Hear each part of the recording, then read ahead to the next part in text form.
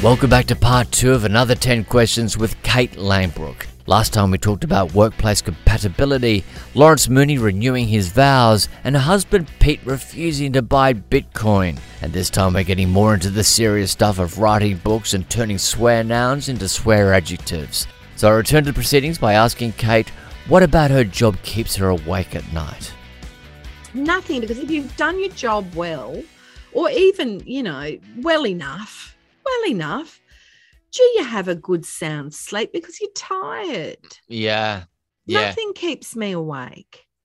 Sometimes things wake me up early in the morning about my job where I'm like, I've got to do that. I want to, Yeah. But now, especially because I'm doing a very small radio show, which is just so beautiful with Monty, who lives with you. I think I'm seeing her in a few weeks because we're going to Charlie Clausen's place. Oh, yes. But so what I would say about you is, you're a natural. You just pick up things so quickly.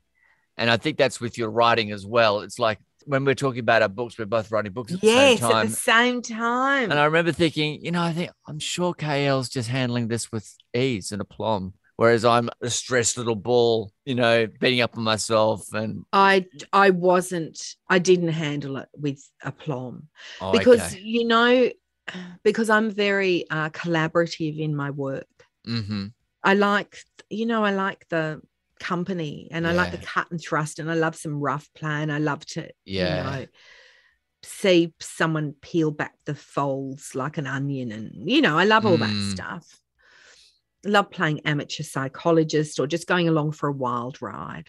And the solitary nature of the writing, I didn't enjoy.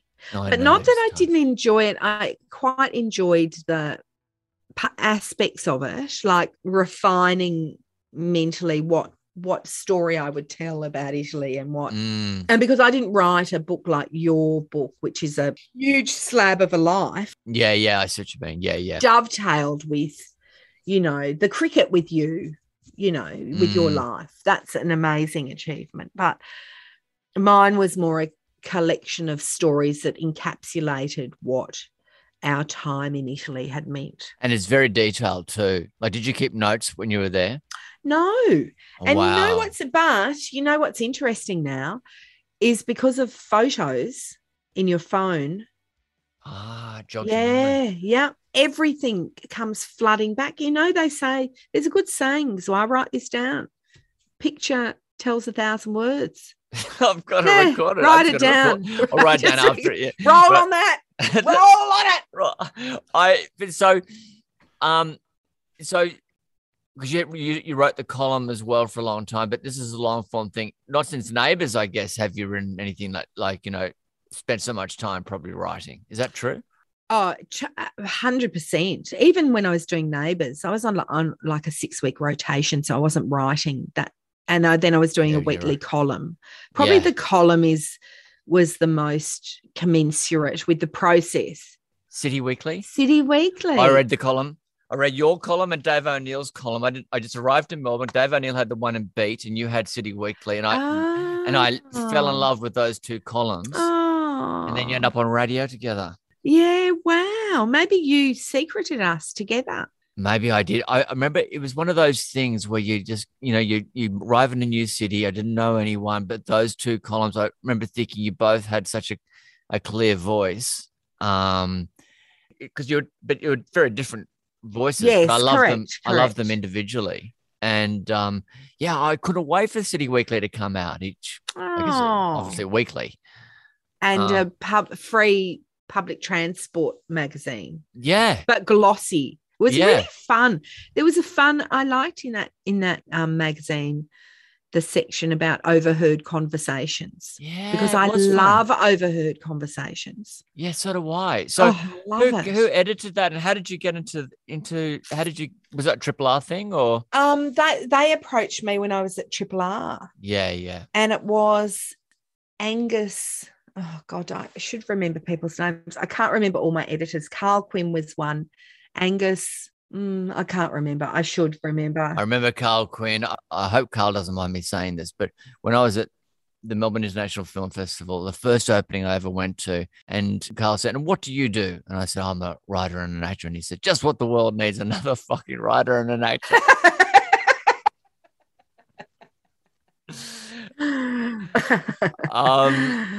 Okay, so what's an obstacle, Kate? What's an obstacle that you've had to overcome? My laziness.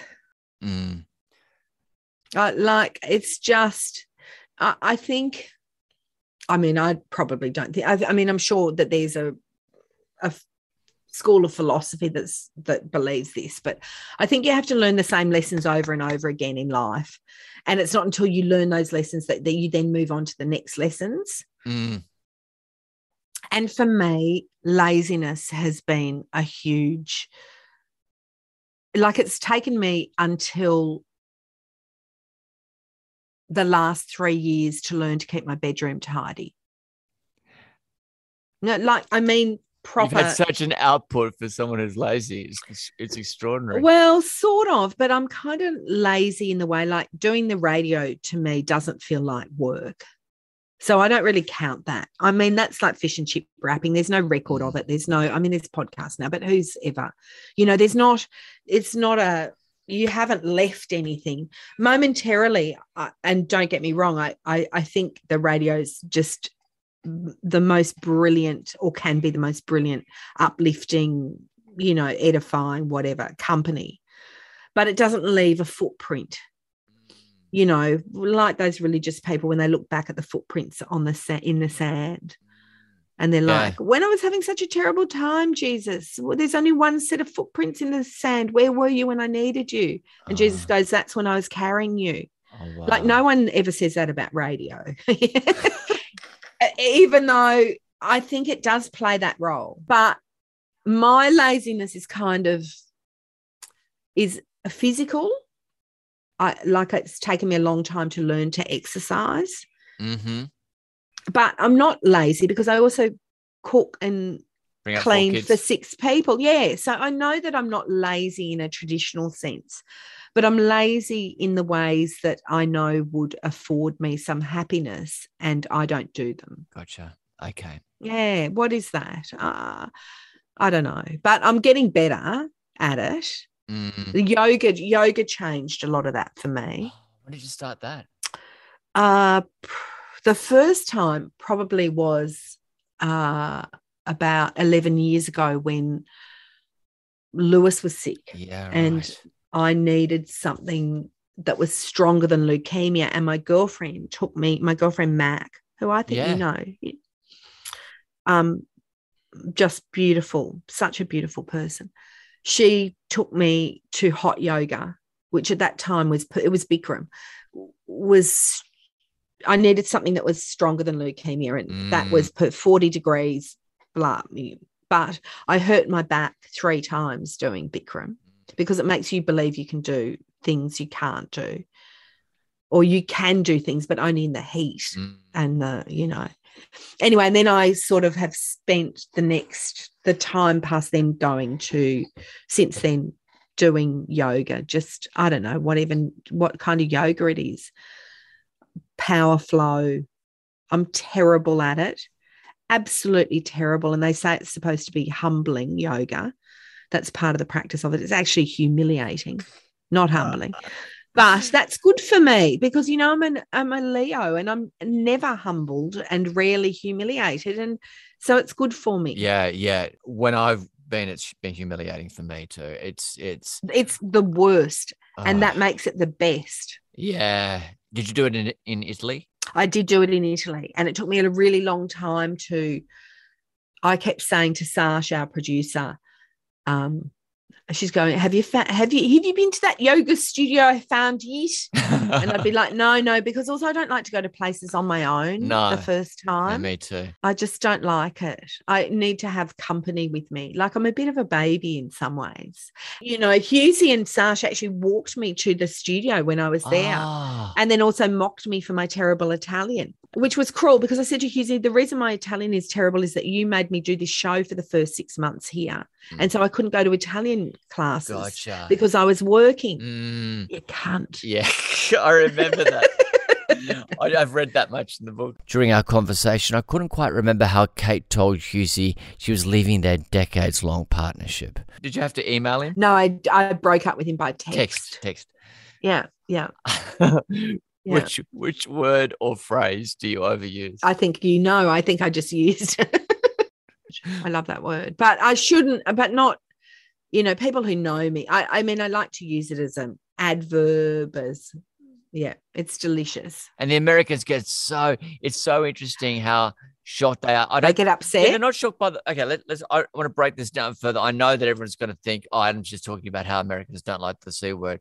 Yeah, they don't like it. But what they are shocked by is just how trippingly it comes off an Australian tongue. Oh, yes. Yeah. So that it hardly even sounds like swearing. That's right. It's like they don't realize it's been just punched in the head by a word. Yes. Yeah, right. Yeah. Whereas to us, it's just like, because I would say, it was an act of such abject cuntery. Now that is perfectly legitimate language, isn't it? You know exactly what I mean when I say that. But that would upset the Americans. Oh, yeah. Yeah. Because I worked with a little bit with Scott Ryan from Mr. In Between. And he said, because he's a tough guy and I'm not a tough guy. Yeah. He's a proper tough guy. Proper. He goes, so mate, what you do is you in any trouble, you never raise your voice. In fact, you bring your voice down, right? And that scares people, especially if you speak like Scott Ryan. It really scares. Anyway, I had a manager who shouted at me once. It was an American manager. I'm no longer with him. And I waited for the other person to go, and I said, "Don't ever speak to me like that again, cunt." Oh my God, to an American? Yeah, and he just the greatest! And he went, I'm so sorry. Oh, how perfect. The confluence. Yeah, thank you, Scott, and thank you, the C word. Oh, that's the best bit of advice you've ever been given. Yeah, it was pretty good. I'm going to keep that too. Yeah, it's just the lowering of the voice. He goes, the lowering of the voice. As soon as you raise your voice, you've lost, mate. You've lost. Oh, that's like the Asians. In Asia, when you lose your temper, you lose face, and you've lost. Yeah, you've lost. Yeah. I think I may have lost face a few times in airport lines. Everyone loses face at airports. No one's got face at airports. That's why they need all the facial recognition. Yeah, that's because no one's got face at airports. Just that. How do you remain calm under pressure, KL? Well, I think it helps to have something to compare things to. So mostly in the scheme of some of the things that I've experienced in my life, most things are not worth losing your cool about. But I'd like to arc up about shit, and then I just burn out. I've got no substance. I've got there's a lot of things I'm not happy about in the world, particularly at the moment, but I'm not at a protest. I'm not writing to my MP. I'm one of those people. I'm one of those people, annoying person. So it takes about 2 minutes, and then you're fine. Yeah, and then I'm spent. Right. I'm gone. Right. Yeah. I'm not a grudge holder, because I have, as I've established in this conversation, a bad memory, which is so handy for not holding grudges. Have I. Yeah, so have I. Sorry. It's just fantastic. Yeah. And then, but I do still sometimes have a residual thing when I see someone that I'm like, oh, I don't like them, but I can't remember why. and that's. But you just have that instinct where you're like, oh. That's funny. And sometimes you're like, oh, well, let's just start again and see what happens. Very often you're proven to be right again, by the way. They don't change. Instinct. Yeah. And instinct is so remarkably strong, as anyone who's been to a school reunion can attest. Have you gone back? I had one before they knocked the school down. They had one, just an emergency reunion. And I think they'd had other ones that I hadn't been to. What colour uniforms were you? Maroon. That's right. Maroon and white. And Sunnybank was green? No. Oh, green and grey maybe? Yeah. I can't remember what my brother wore. I just remember all these. I used to remember all the uniforms at the Queen Street Yeah, Mall. right. Mm. Oh, I did like having a uniform because then I didn't have to worry about having daggy Jehovah's Witness clothes. Which, like, I dreaded mufti day. I dreaded a no uniform day. Oh, yeah. No such thing as no uniform day at Brisbane Grammar. Had to wear uniforms on Saturdays for football and then Sundays for church. Yeah, right. Yeah. Really? Yeah. What? Hang on. For church? For me, because you were boarding. I was boarding, so I had to I was getting confirmed. So I had to go to a separate church on Sundays. And if you were to go to church, you had to wear your school uniform. Hey, what was boarding like? Terrible. Was it scary? For me, terrible. Because were you scary, terrible, or lonely, terrible, or no, scary because it was a time of really hard, not just bullying but abuse in the right. not sexual abuse. Sexual abuse in the day school, which has come up in the Royal Commission. Oh, really? But punching, just prefects. Yeah, right. Punching. From the older, just punching down. Punching down. Wasn't a bad thing in those days. Yeah, it was the done thing. Yeah. But not by everyone. No. Let's just remember that, because those people are like, oh, it was a different time. It was a different people. Really? Yeah. Because you 100%. weren't punching down on anyone, were you? No, didn't. Like, it's just no. I remember going through that. Just go, I can't imagine, because everyone, you go, oh, when we get to grade 12, we'll have the power. Well, yeah. No, I don't. It's not going to happen. Don't want to do that. No. How interesting though, but because of the pedigree of your school, a lot of those guys now would be in the law. Totally. In that. They're all law. Upper echelon. Yeah. They're not politics. They're all law. Yeah, right. And law and a bit of medicine. So the punches, you see some of the punches around sometimes in a newspaper article or a. Isn't it interesting? No, I haven't really seen the big bullies. Oh, no. How interesting. The ones who I've seen in kind of public life have been the okay ones. Oh, well, that's reassuring. Such a strange concept, isn't it, boarding school? Oh, yeah. Yeah. The Poms are mad about it. They love it.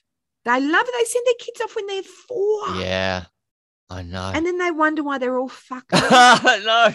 Or actually, I don't think they wonder. I think they think that fucked up thing is quite normal. Like the way they've got. Tell me about this. I was thinking about this last night. Peter and I were watching. I'm not even going to attempt his name. Oh, Jonathan Ross. Oh, yes. Or as he says, Jonathan Wass. Wass, yeah. Now, I'm intrigued by that. Upper class not able to say ours. Yeah. Yes, but that's an affectation. Yeah. It's not a speech defect. Well, although we term it a speech defect or something to be remedied or whatever. But it's an affectation. So they actually do that on purpose. So at some point you learn to say, my name is Jonathan Ross instead of Ross. Yeah. Isn't that amazing? So true. It's, we're growing some carnations. If you want to take a small stroll through the back paddock, you'll see we're growing some beautiful carnations. Like, that is a strange thing to do. Yeah, the eccentricity of that, just to differentiate themselves. Those things like, that. So if you say pardon instead of beg your pardon, or what? Right. So the upper class, they say what? And if you say pardon, it means you're middle class. Oh, really? So you should say what? Yeah. What? And if you have... Well, I'm obviously upper class because I say that to the children all the time. I'm like, what? That might be your Brooklyn side coming through. Do you think? Or it might just be, you got 4 kids and you just go, who's got time to say pardon? Or I beg your pardon. Yeah, who? No one says I beg your pardon to children. We speak very rudely to children, actually, but they need it. They deserve it. They can be spoken to well when they're grown up and they, have. That's right. Career high and career low.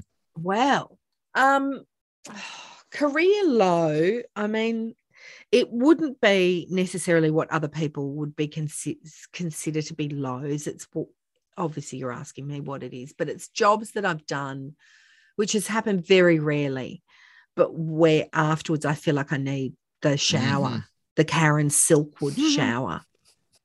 You know that feeling? Yeah. I'm not going to get specific, but they've been, and I've had enough of them to know it's not for me. And did you have that feeling? It's just not you for talked about me. that instinct before. Did you have the feeling when you were like, yes. Yeah. When I've tried to go, I should be able to do this. This is fun. Look, everyone else is doing it. People are, no. Oh, they're quite nice people. I'm no. And then you just like turn the Karen Silkwood shower on me and blast all the polonium out of me because I'm tainted to the core. Yeah. So that would be a career low. But it's kind of a look, maybe, I don't know. I don't think that I've had too many lows. No, I can't think of any. Other than what I, divined for myself. Because when you mention it, you've disguised whatever the problem is. I've had to. Yeah, right. Because I can't. Yeah, I can't think of it. Yeah, I've had to. Maybe agony. Oh, I didn't want you to realize I was talking about agony. Oh my God, I loved agony so much. Do you know that was one of my favorite things ever to do? Well, Kate was a dream guest to have on the show. Here she is coming clean about reading something she probably shouldn't have. Once a girlfriend and I read her housemate's diary. Oh my God, it was terrible. Her housemate, who we thought was really nice and really liked us, wrote a whole 2 pages about us and how untalented we were. He had nothing but contempt for us. And he's like, oh, they work in the TV industry. They think they're so great. I've got more talent in my little finger than... We're like reading his diary going, clearly not, my friend. Whatever we were paying Kate to be on that show was clearly not enough. Moving on to Kate's career high. Well, I think... is it a career thing? But I think having written a book is only because it's something I never, ever, ever, ever, insert as many evers as you want, thought I would do. So how did it come about? So you came back and No, it started while I was there. Really? Yeah, it started while I was there, and I think it was kind of twofold. It was when we were living there, so we moved in 2019, and we realised pretty quickly how significant it was what we were doing for ourselves individually and for the family, and in terms of, if you talk about my career, that I'd walked away from, jobs that people just don't leave. I realized that it was just an extraordinary thing that was happening. And because I'm lazy, I would say to Peter, oh gosh, I wish someone in this family kept a diary. I wonder who in the family keeps a diary. As we know, Peter's too busy with the paperwork and not buying Bitcoin. And the kids are kids, So anyway, and so the publisher had talked to me a few times over the years about writing books, And I was always like, there's enough books. Have you been in a bookshop? There's too many books. But then I went, well, I want to keep a record of this for my family. And that's how it started. That got you going. That got you to the typewriter. Correct. Because I have never written anything for myself that wasn't, I knew enough about myself that I wouldn't do it just unless I was working for the man or the men, Simon and Schuster. But, and so I went, I'll give it a go. Well, thinking, how bad could it be? And in fact, it's very good. I'm amazed, and I say it with complete neutrality, as though now that it has left me, it is no longer of me. It's like the way that you can look at your child with a certain degree of neutrality and go, he's a 7 in looks, but he's a 10 in heart or whatever, just that. And I'm like that with my book. I'm like, this is actually, oh my God, it's a really good book. And who did you show it to? Did you? Because Peter hadn't read it. No. Yeah. I'd read him sometimes tiny little bits, That's like right. I would Yeah, say, and because he would be living the agony of it with me. Oh, hang on. Oh, shivers. Kate got a text message. You got to go, haven't you? Yes, I've got another one. Oh, God. Oh, my God. No. Oh, I don't know quite what to do. Yeah, look. Hang on, I'll send her a message. Hang on. Oh, she said, is the time slot's no good? It's easily rescheduled on my... Oh, I'm so sorry. Hang on. I'll just say, I'm so sorry. I'm on another interview with a real bastard who will make my life misery if I leave. What about that? I'll do it. She did it. And then we went back to the dilemma of who you should show your book to when it's at draft stage. Yes, it's very hard, isn't it, to show? So I had my girlfriends that I would send chapters to when I had written them. Oh, that's good. And my girlfriend Alice, my girlfriend Mac, Marianne Carroll, a girlfriend of mine, Sophie Brahm, who's a writer, an absolutely brilliant writer. She works on Gruen and she did Reputation. Oh, yeah, I know her. Yeah. Oh, she's the greatest. She's great. But how's this? Because I was so in awe of her as a writer, I couldn't show her any of my writing, but she talked me over like several times when I was in Italy and it was like 3:00 in the morning, which is peak work time for her. She was just fantastic. My girlfriend Georgie, I just send, or if I'd written about something that pertained to one of us, I would send it to them. Well, that's good. So you didn't send anything you didn't send a big block to someone. No, I didn't have a big block because I wrote the whole thing on my iPad. Oh my God. I never had a big block. Wow. I didn't know how to write a book, so I did it on my iPad with a keyboard. Yeah. But when it came to doing the edit and whatever, which there was actually not much editing, luckily, a bit, but the iPad's not capable of that. Wow. So I'm going to have to get you a computer. Well, Peter, I ended up using Peter's computer. Yeah, right.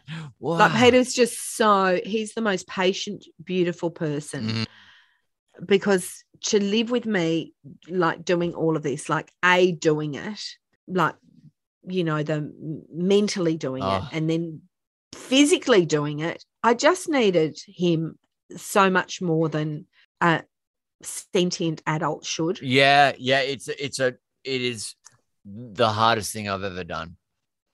Yeah, really. Yeah, but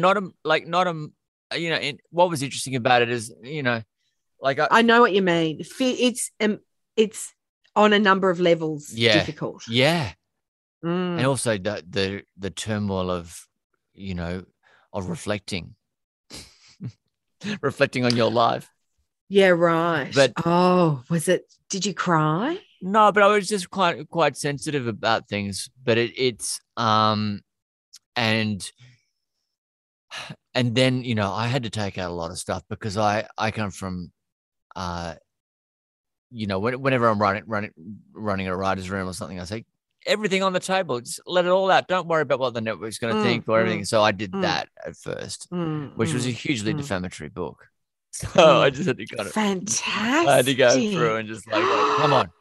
Oh, fantastic. Oh, I know, especially what period would have been. Yeah, and I wouldn't, so I just, but Amanda was a great help for me. She also, there was too much self-deprecation in it as well. And she said the self-deprecation is actually becoming oppressive. So that's funny. Yeah. Why are you self-deprecating? Because you know what? I think it used to be prized as an Australian. Yes. It was my clown. Like it was desirable. Yeah. But now it's not. Now in the era of Instagram and everyone trying to big themselves up for everything, it's just sort of seen as like Amanda said, oppressive. Yeah, that's right. But did you see Hannah Gadsby's show where she talked about that was her whole thing with self-deprecation, and then one day she decided not to do it anymore. Yes, yes, You know, yes, which I found that spoke to me. I went, yeah. All right. Last question is, do you have a motto? Yes, of course I do, because I come from, as you know, a combination of Jamaicans, Jews, and Dutch, who love all those three cultures, love nothing more than a saying. Yeah. They love it. Love it. True. Right? So the Dutch have got a saying for everything, and I pass them on to the children. The one I use very frequently is, which is handy living in Melbourne. In fact, it's handy in life. When it starts raining and everyone turns around and goes home, we don't, because I say to the children, you're not made of sugar. It's lovely. Which is what the Dutch say. You won't lovely. melt. You won't melt. So we go for bike rides in the rain. We swim in the beach in the rain. That's great. Yeah. So that's very annoying to the children, but it's a handy one. And then I now hear them say it to each other. That's brilliant. Walking to school, it starts to rain. You're not made of sugar. And then there are others that there's just so many in high rotation, really, I think. Other people would notice them probably more than me, but these are ones that I'm aware of. Start as you intend to continue. Mm-hmm. Okay, yeah. That's such a good one. Yeah. My mother taught me, not very well, but taught me, you catch more flies with honey than you do with vinegar. I knew you were going to mention your mother. I knew it. Of course, my mother. Yeah. Honey, you catch more flies with honey than you do with vinegar. I reckon you should do a one-woman show and you about your mother, because I love it when you impersonate her. Well, she's always good for sayings. Yeah. And they were really proud of you. I think yes. Oh no, yes. Even though, I mean, how funny. I was remembering. So my dad died August. Oh, that's right. So, which was kind of merciful. I know it was sad just because I loved him so much, and we miss him so much. But it was merciful. He had to go, but he was just such a great person. Very unusual and magnificent person.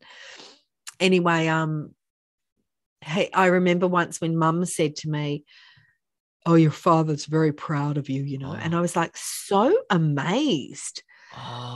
Because I mean, he was just always very, I mean, less so when I came to know him as an adult, but particularly because I knew him in this oppressive religion, oppressive to the spirit religion. He was a Jehovah's Witness elder, and I realized for the bulk of my life growing up, he was unhappy.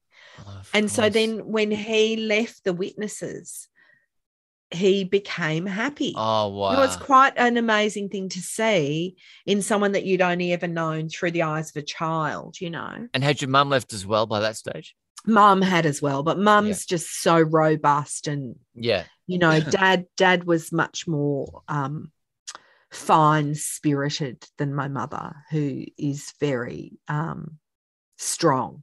I could picture him because we had that photo of them both in agony. Yes, that's right. Yeah. And right. So what was it after that he said he was proud of you?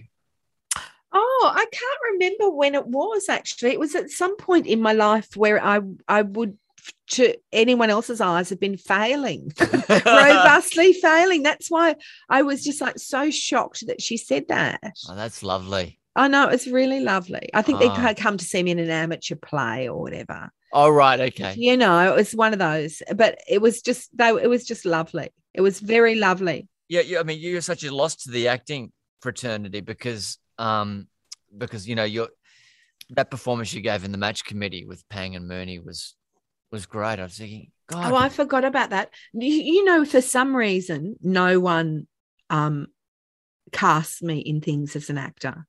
I do find it really strange. I'm like, particularly I think as you have less hanging on the hook of it, you get freer and better at it. That's true. Well, like I always thought I was writing something which kind of went belly up, and I was thinking Kate would be great in this, but I wonder if she'd do it. What was it? Was it to play a madam in a brothel? I'd love that. You would be very good at that. Oh, look, born for it. Yeah. It's Notice the madam, not one of the working girls. No. As I said, lazy.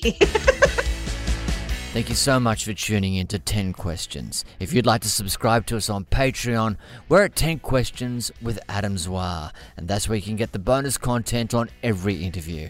Until next time, thanks for joining us.